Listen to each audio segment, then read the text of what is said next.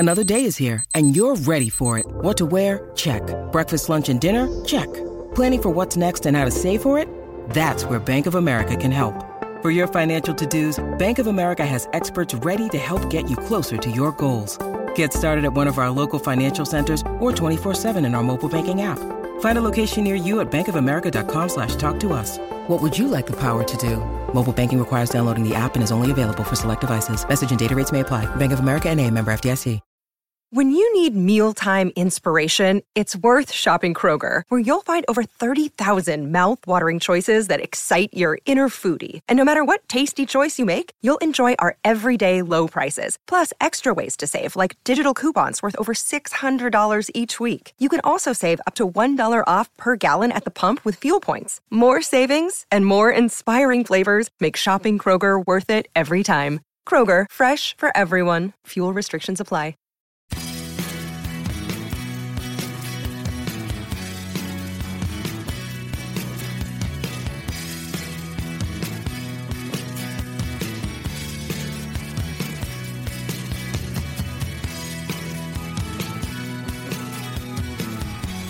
Welcome to Moments That Rock, a proud member of the Pantheon group of podcasts and home to a plethora of wonderful music-based podcasts.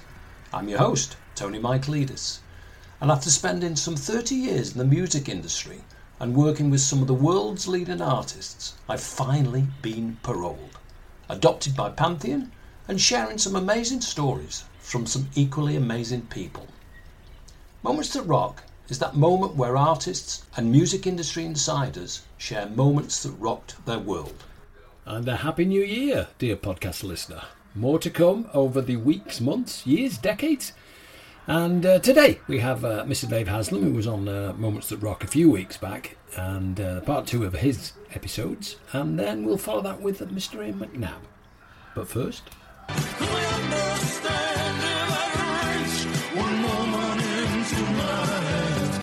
When I was growing up, I remember the first time that I heard Joy Division, and I was 17.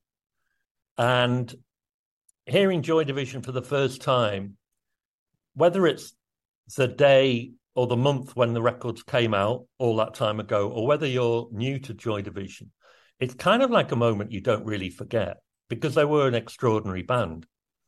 And to be 17 and hear Joy Division, when you're at an age where you're absorbing stuff, I think, in an intense way, which you might not do later on in your life. You know, you're like a kind of blank slate.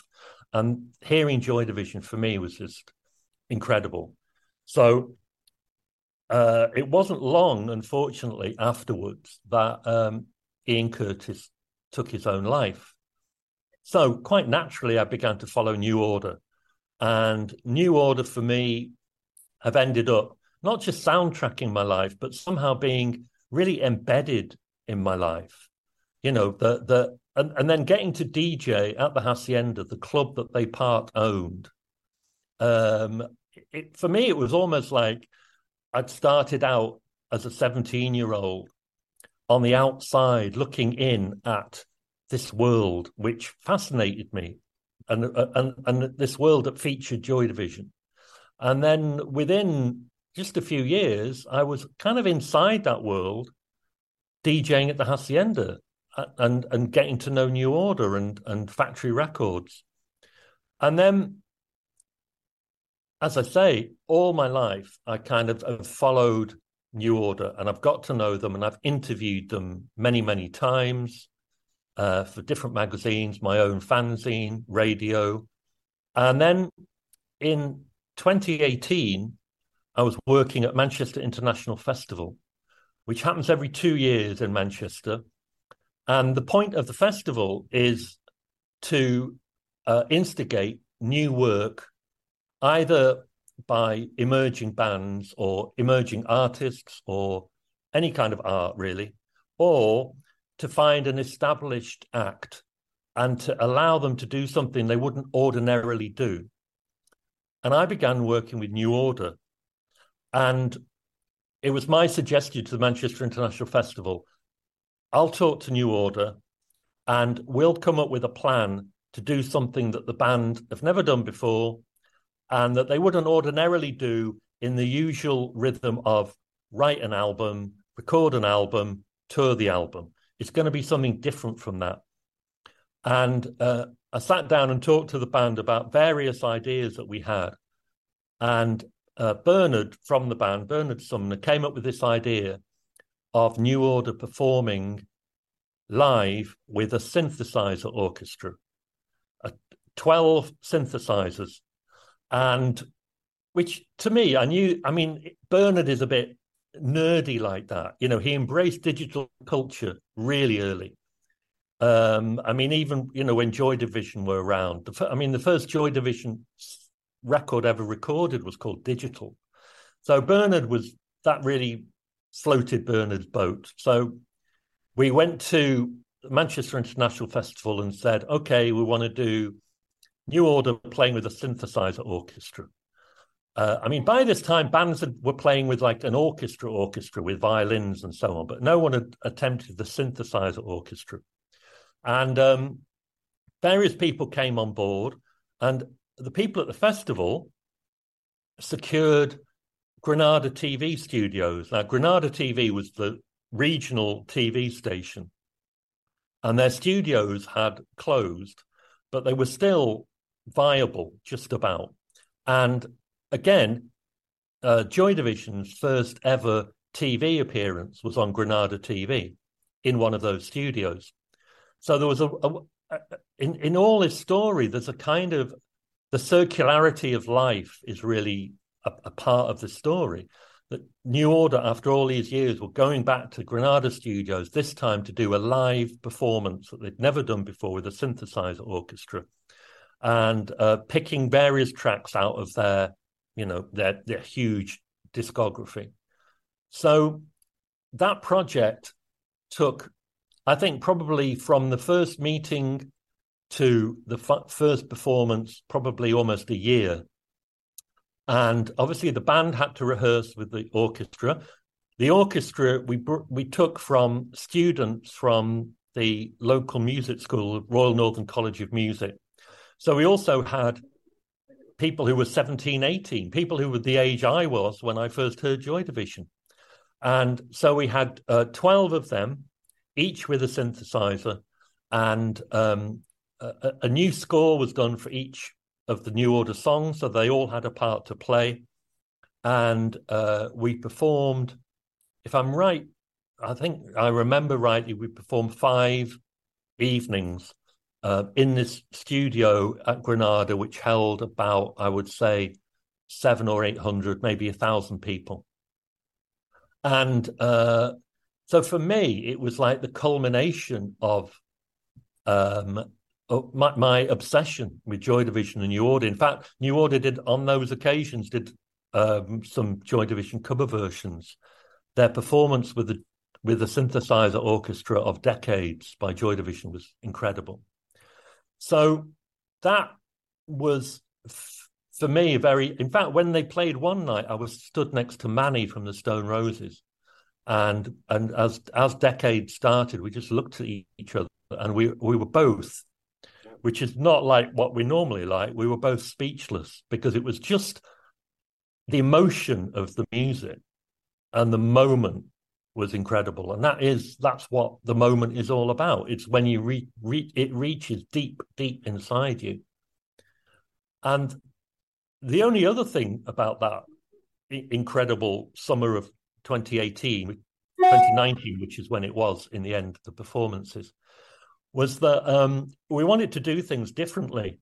So we had a meeting, in fact, the only meeting between the whole of the band and the festival organisers that everyone attended, because mostly it was me running between the two, was I pointed out that we decided not to have a support act for New Order, but we also decided not to have a DJ blasting music. We wanted it to feel like a different kind of an atmosphere. And I said, I think we should have something filling the silence before the band play. And everyone kind of looked at me, and Bernard looked at me, and then the man from the man from the festival, the main guy at the festival, said, "Well, what would you suggest?" Now, I am quite good at thinking on my feet. And I'd sort of got myself in this situation where I'd said, we need something. And I was obviously supposed to be the person to come up with a solution. So I said, well, what I envisage is maybe an hour-long ambient type soundscape. So it's kind of noise and there's something going on. It's not silence, but it's not music. And everyone kind of looked at me and I thought, this needs further clarification. And again, this is something I hadn't even thought of. And I remembered that I'd had my heartbeat recorded with really great digital equipment a few years before for a completely different art project. So I thought, well, maybe this is the time to bring my heartbeat into this situation. So I said, an hour-long soundscape using just a heartbeat. So you walk into the room and it's dark. It feels almost like a womb, or it feels like something's very special is happening. And you're hearing a heartbeat, which is like the most, it's what life is about, this heartbeat. And maybe a bit of, I said, also, maybe a few voices, a few found voices, a few noises. And Bernard just looked at me and said, yeah, do it. Now, I hadn't thought I was going to do it. I was just coming up with this idea off the top of my head, thinking they'd go away and find somebody who did that kind of thing. So they gave me a bit of money to go away and make this. And I've got a sound designer friend who lives in Paris. So I came over to Paris and together with her, we put together this thing. And I had little snippets of interview with all of New Order, lots of them. And I cut out little bits so you could hear in this ambient soundscape, kind of these echoey, shadowy voices of all a band in New Order talking about the band and talking about the songs and talking about synthesizers. And then at the end, you've got a bit of Tony Wilson talking. And then the sounds that we put in were kind of in homage to Martin Hannett. So we tried to create it like a kind of, like Unknown Pleasures by New Order, by Joy Division, has got little noises like breaking glass at one point. So we had the opening of an industrial lift. Anyway, we put all this together and the band loved it. So every night of the performance, I'd walk into the room to see, how things were going and, to do all that kind of stuff that an organizer is supposed to do. And all I could hear was my heartbeat. Boom, boom, boom, boom, boom, boom. And it worked really well, but it was weird for me because when I walked into the room every night, my heartbeat began to synchronize with the heartbeat banging out of the speaker. And that was kind of quite weird. But for me, I mentioned about how emotional the whole performance was, and to actually somehow incorporate my heart and my heartbeat into those evenings was just the best thing ever. What a great story from my old hometown, Manchester. That's the legendary DJ from the Hacienda, and many years after that, playing everywhere and anywhere. An author as well, Mr. Dave Haslam. Good guy. So we'll take a short break, and then we'll be back with Ian McNabb. Ian McNabb has a solo career now, obviously, and he was on previous Moments That Rock, reciting some great stories about Brian Wilson and Neil Young. And we spoke about how the icicle works. Started off. Hello, Pantheon podcast listeners. Christian Swain here to tell you more about my experience with Raycon earbuds. Our family now has 3 pairs of Raycon earbuds around the house, and my wife just grabbed a pair of the Headphone Pros to replace some headphones from a company that was double the price. And yes, she loves them. Now, if you haven't pulled the trigger on a pair of Raycons, or even if you have, but you're in the market for another pair because they're just that good, well, now is the time to check them out, because they just launched their upgraded model of the best-selling everyday earbuds. with Raycon's upgraded everyday earbuds. Now, you also get active noise cancellation, ergonomic design, and multi-point connectivity that lets you pair with 2 devices at once. New quick charge function, 3 customizable sound styles, plus awareness mode. Available in a variety of vibrant new colors to complement any and all skin tones. I even have a pair of earbuds in a cool green color. I have tried just about every earbud known to humankind, and these Raycons are fantastic. Seriously, if you've been wanting to check out Raycons, there truly is no better time. You're going to ask yourself why you didn't check them out sooner, and Raycon offers a 30-day happiness guarantee. So what are you waiting for? Go to buyraycon.com/Pantheon today to get 20% off your Raycon order, plus free shipping. That's right, you'll get 20% off and free shipping at buyraycon.com/Pantheon. buyraycon.com/Pantheon. Hey folks, Stefan Shirazi and Renee Richardson here from the Metallica Report. And we are proud members of the Pantheon podcast family, where the best of music and podcasts unite. We've got something pretty cool for you. We're giving away an exclusive Metallica merch package worth over $250. That's a whole lot of Scary Guys, skulls, M72, and other sought-after Metallica swag. And we've made it easy for you to win. Follow and share the Metallica Report, and you're in the game. Go to pantheonpodcast.com/Metallica, enter your email, and hit that button to be entered to win. And just like that, you're eligible for our monthly exclusive Metallica merch package. And guess what, rockers? You can enter every month, so just do it. And while we love our global brothers and sisters, the lawyers won't let us ship outside the U.S. Or not started off in America. But first of all, this.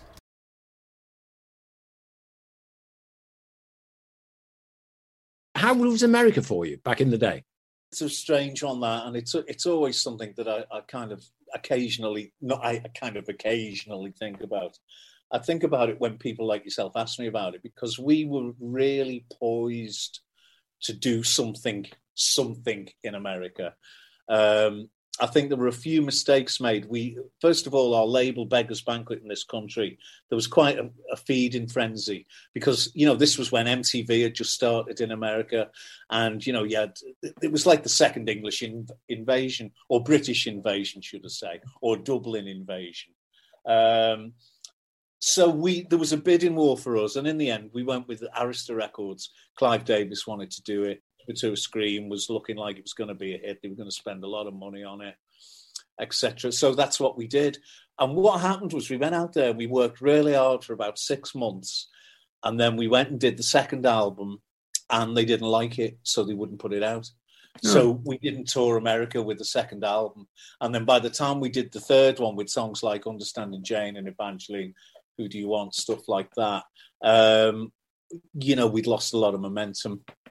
And the whole sort of new English invasion thing had quietened down. So what we should have done there, really, I think, because we were offered a deal by Backstreet Records, which was Tom Petty's label through MCA. If we would have gone with them, I don't think they would have spent a fortune on payola. I think they would have spent money making sure we were on tour all the time and doing it at a reasonably comfortable level, so we didn't mind being away from home all the time. And then when the second album came out, which had Hollow Horse on it, which is now regarded as like quite a big tune, I think it would have worked out better. But all I can say about that is if somebody dropped the ball, it wasn't me, and I'm fine with things like that. As long as I know it wasn't me that fucked up on something, I can kind of look myself in the mirror, because there's obviously been things that have happened in my career that have been my fault, and I take that on the chin, But America was I'm from Kensington in Liverpool, which is a very working class area. I'd only been on a plane once, and we went to America, and the first place we went to was Sausalito in Northern California. We were picked up with a limo. And this was in 1984 when you only saw America on the telly. If you wanted to make a phone call to somebody from America back to England, you had to book it 3 months in advance, and it'd be like, hello, England. It was just like another planet. Oh God, it was ridiculous, and it was an incredible experience. I remember being in the limousine, and the guys had the windows down, and I said, "Put the windows up because we might get shot," because that's just off the telly and what had happened to John Lennon. But it was amazing, and I'm glad I got to do it. We did the American Bandstand with Dick Clark, and we did, all the MTV stuff, and we were at the Tropicana in LA for a week, and it was just tremendous. And I was always disappointed that we didn't really get to do it again. A lot of the time, it's the right band at the right time. It's like I remember when Guns N' Roses supported Aerosmith in 1989 when Appetite for Destruction was out, and they blew all the money, or Geffen blew all the money, getting a film crew to film them. So every video from that album had Guns N' Roses performing in front of Aerosmith's audience in a stadium. So they already looked massive, and that's very clever. It's like Bowie, when he was first over there, he wasn't really he wasn't big at all, but he acted like he was a superstar, and it was limos everywhere. That stuff goes a long way. But he worked hard for a very long time. Oh, yeah. And got a lot of knockbacks. I mean, he had a smash hit with Space Oddity. That one hit, though. For 2 or 3 years was viewed as a novelty record, and the Laughing Gnome did him no favours. That followed him round. But he worked really hard, and as we say up now, he was honing his act. Absolutely. And at the time, all of that, he's a superstar, he's a sleeping giant. So that when Ziggy did come through, it's quite funny with Honky Dory. I mean, that's a tremendous record, but it's kind of like a singer-songwriter record. And on the cover, he had a dress on and long hair. And it was like it could have fitted in anyway. Bits of it sound like Neil Young and Cat Stevens and what have you. He wasn't really an alien at that point. But when Ziggy came through, it was all greased and the machine was running. I'm not telling you anything you don't know. And of course, he did have it to back it up. I think believing in yourself is the most important thing that you can have. Without a doubt. But I think the thing is that if you believe in yourself, the audience follow you. They kind of had their duty to sort of think, well, yeah, this is curious, I want to know more. Because there's, anybody can get, if they can play, can get on stage and perform. But there's a lot more to an artist, Looking back, like, to when you were growing into the business, and if you were starting up now, what do you think would be kind of, the problems, if that's the right word? Well, I think the problem, I mean, we thought it was hard back then, but looking back, because we had increments of getting there in those days. You'd form the band, you'd find a mate who had a van to take you there, you'd manage to get the money together for rehearsals, you'd write songs, and then you'd do a demo tape, and then you'd try and get gigs, and then you'd get some gigs, and then you'd try and get a radio session, a Peel session, something like that. And then if you got a Peel session, you'd be on national radio, and then you do a few gigs in London, and A&R men would come to see you, and then hopefully you'd get a deal. And then once that was in place, the publishers had come along, and then the press, and it all kind of built up.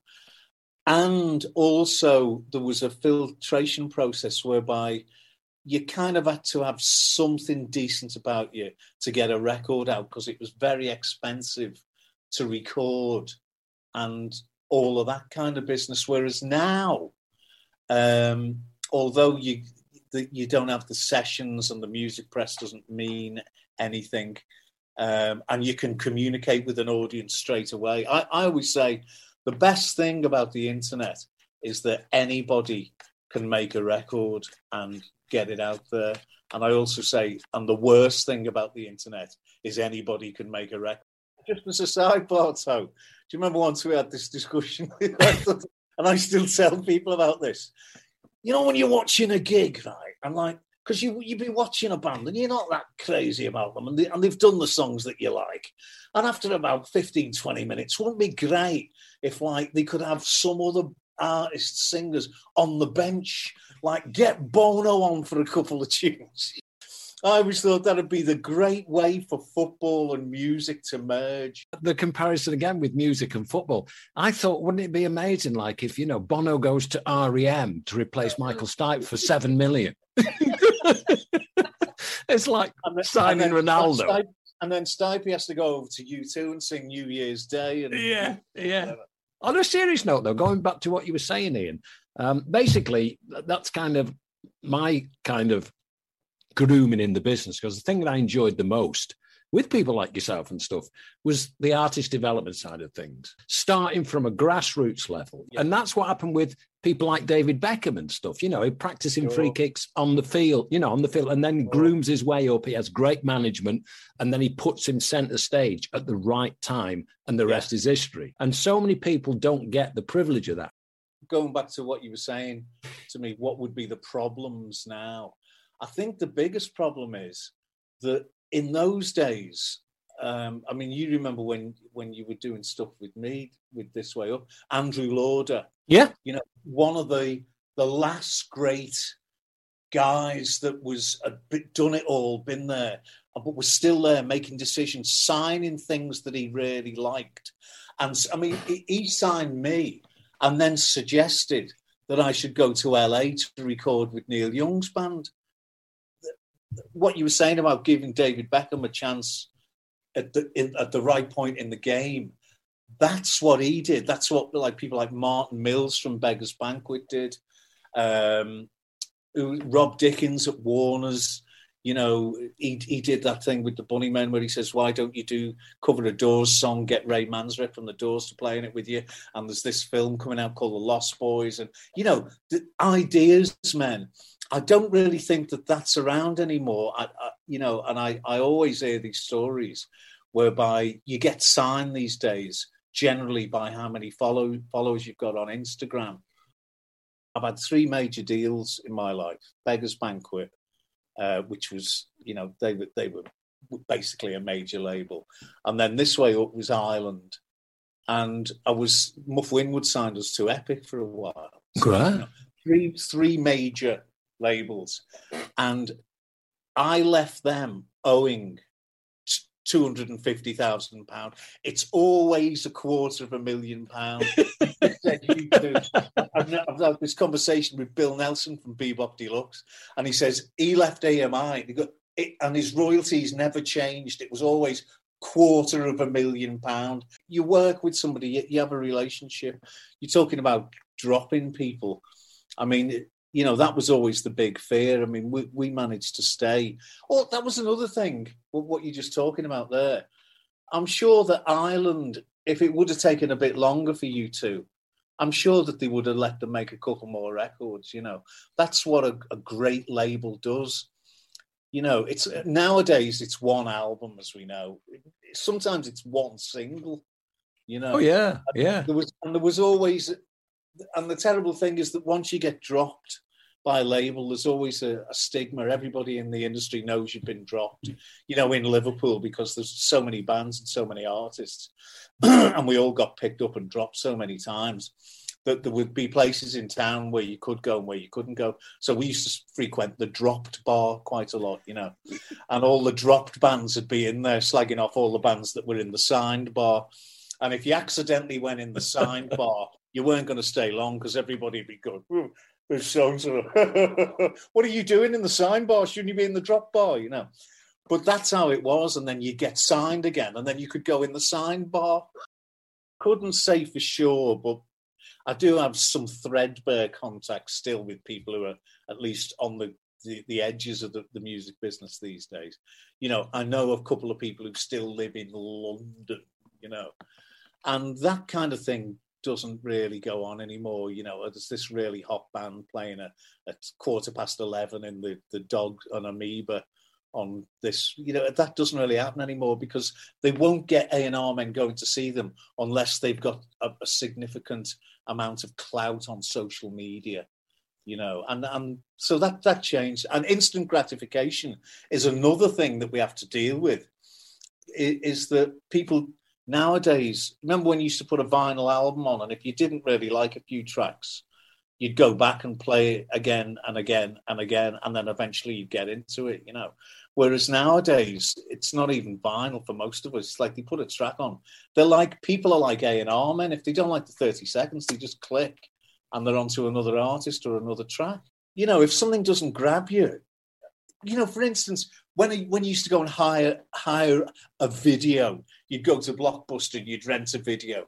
And even before DVDs, and you'd have your VHS tape, and you'd sit down, and the missus would be there, and you'd have your tea, and then you'd say, right, should we put the video on?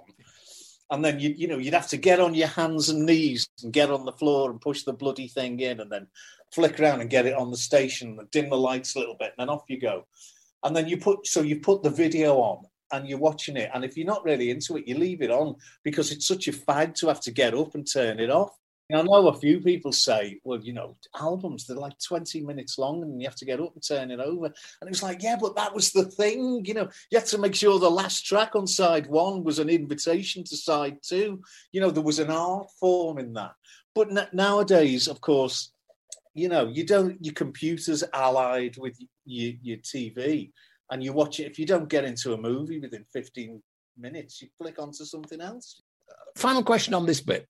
If you were like 16, 17 starting up today, do you think you'd have the resilience and the persistence that you had back in the day, the equivalent? I.e., do you think, I'm not going to bother, nobody cares? Well, it's quite hard to think back to when I was that age because it was so long ago.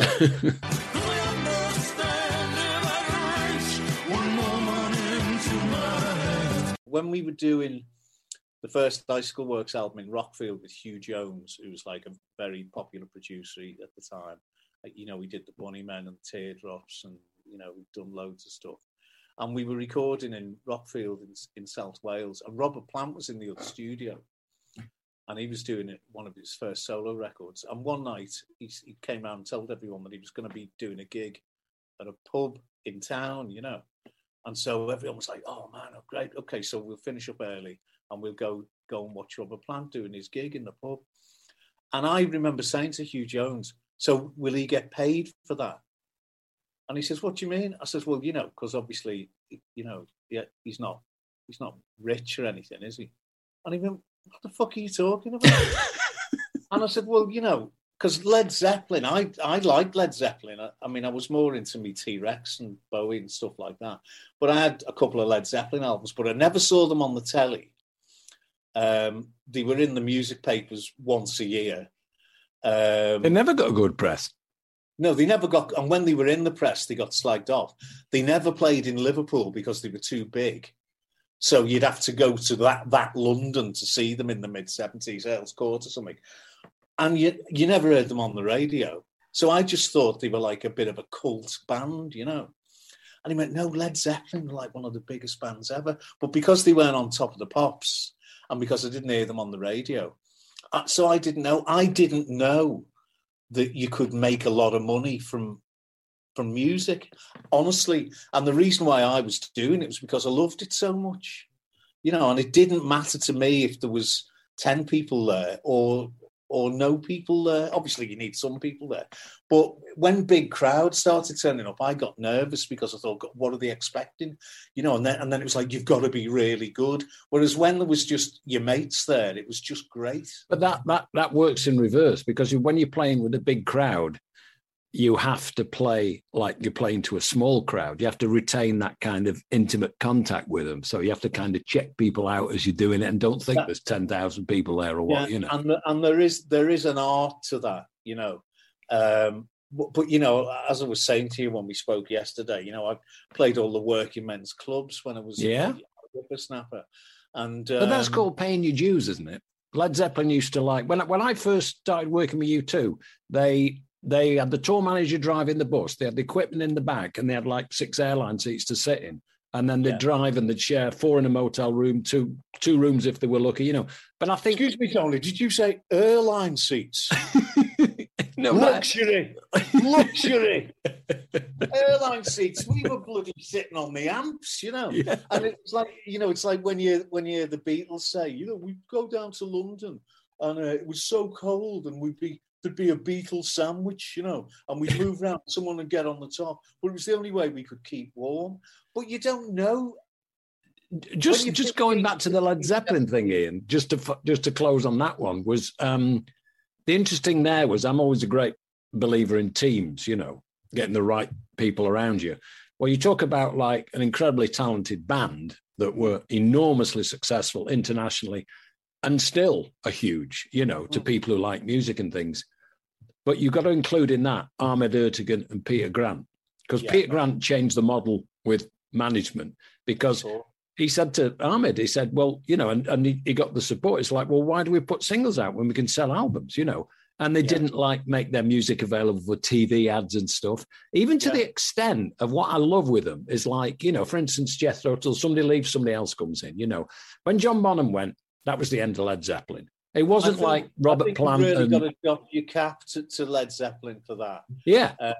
I remember reading something whereby they said when John Bonham died, the phone would be going in at Swan Song, which was Led Zeppelin's label, Peter Grant and Richard Coles. And loads of people ringing up when John Bonham died. So, people like Carl Palmer, Phil Collins, these big cats, Carmina Peace, saying, listen, if you need a drummer. Peter Grant always says, listen, stop calling this fucking office. We are Led Zeppelin, not the fucking Who. Whereas the Who decided we're going to carry on. And, fair enough. And the Who actually got bigger after Keith Moon died because they had Quadrophenia out and what have you. But I've always respected that about Led Zeppelin. And, of course, they only really got back together a couple of times, and it was usually a drunken mess. But it was, they played for the arm when he died, the Ahmed Ertegun Foundation. Armit in 2007, and they got Jason Bonham in. I mean, that was a really terrific show. But, that was appreciation for a guy who was so important to him. The other thing that I think is wonderful is like, the internet went down that day. There were so many people clambering for tickets. A slight deviation from our moments from Mr. Ian McNabb, but I thought it was interesting to find out kind of the inner workings of how you break in a separate country and things and stuff like that. So it's good to find out from a guy that, one, you worked with, and two, who knows exactly he's been there. I love the bit about going to a pub that's kind of signed bands and one that's unsigned bands and everybody knows who the other one is. Anyway, we shall see you soon with Moments That Rock, a proud member of the Pantheon group of podcasts. I'm your host, or was your host, Tony Michaelidis.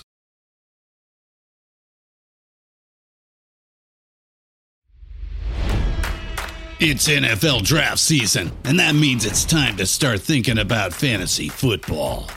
FantasyPoints.com features industry-leading experts and prognosticators using proprietary hand-charted data to help you score more fantasy points. FantasyPoints.com is the place to go for whatever kind of fantasy football you play. Whether you play fantasy football, daily fantasy sports, or do a little bit of everything, Fantasy Points has the meticulously researched content to guide you to victory. And why wait for the fall? Fantasy Points also covers the new spring football league, the UFL. Join the guru, John Hansen, Scott Barrett, Joe Dolan, and other massive names in the fantasy football universe with an exclusive offer. Use code Pantheon for 15% off any Fantasy Points package, including the all-in package, with access to every article, tool, and data nugget that Fantasy Points has to offer. That's FantasyPoints.com and code Pantheon for 15% off at Fantasy Points. FantasyPoints.com, code Pantheon. Score more fantasy points.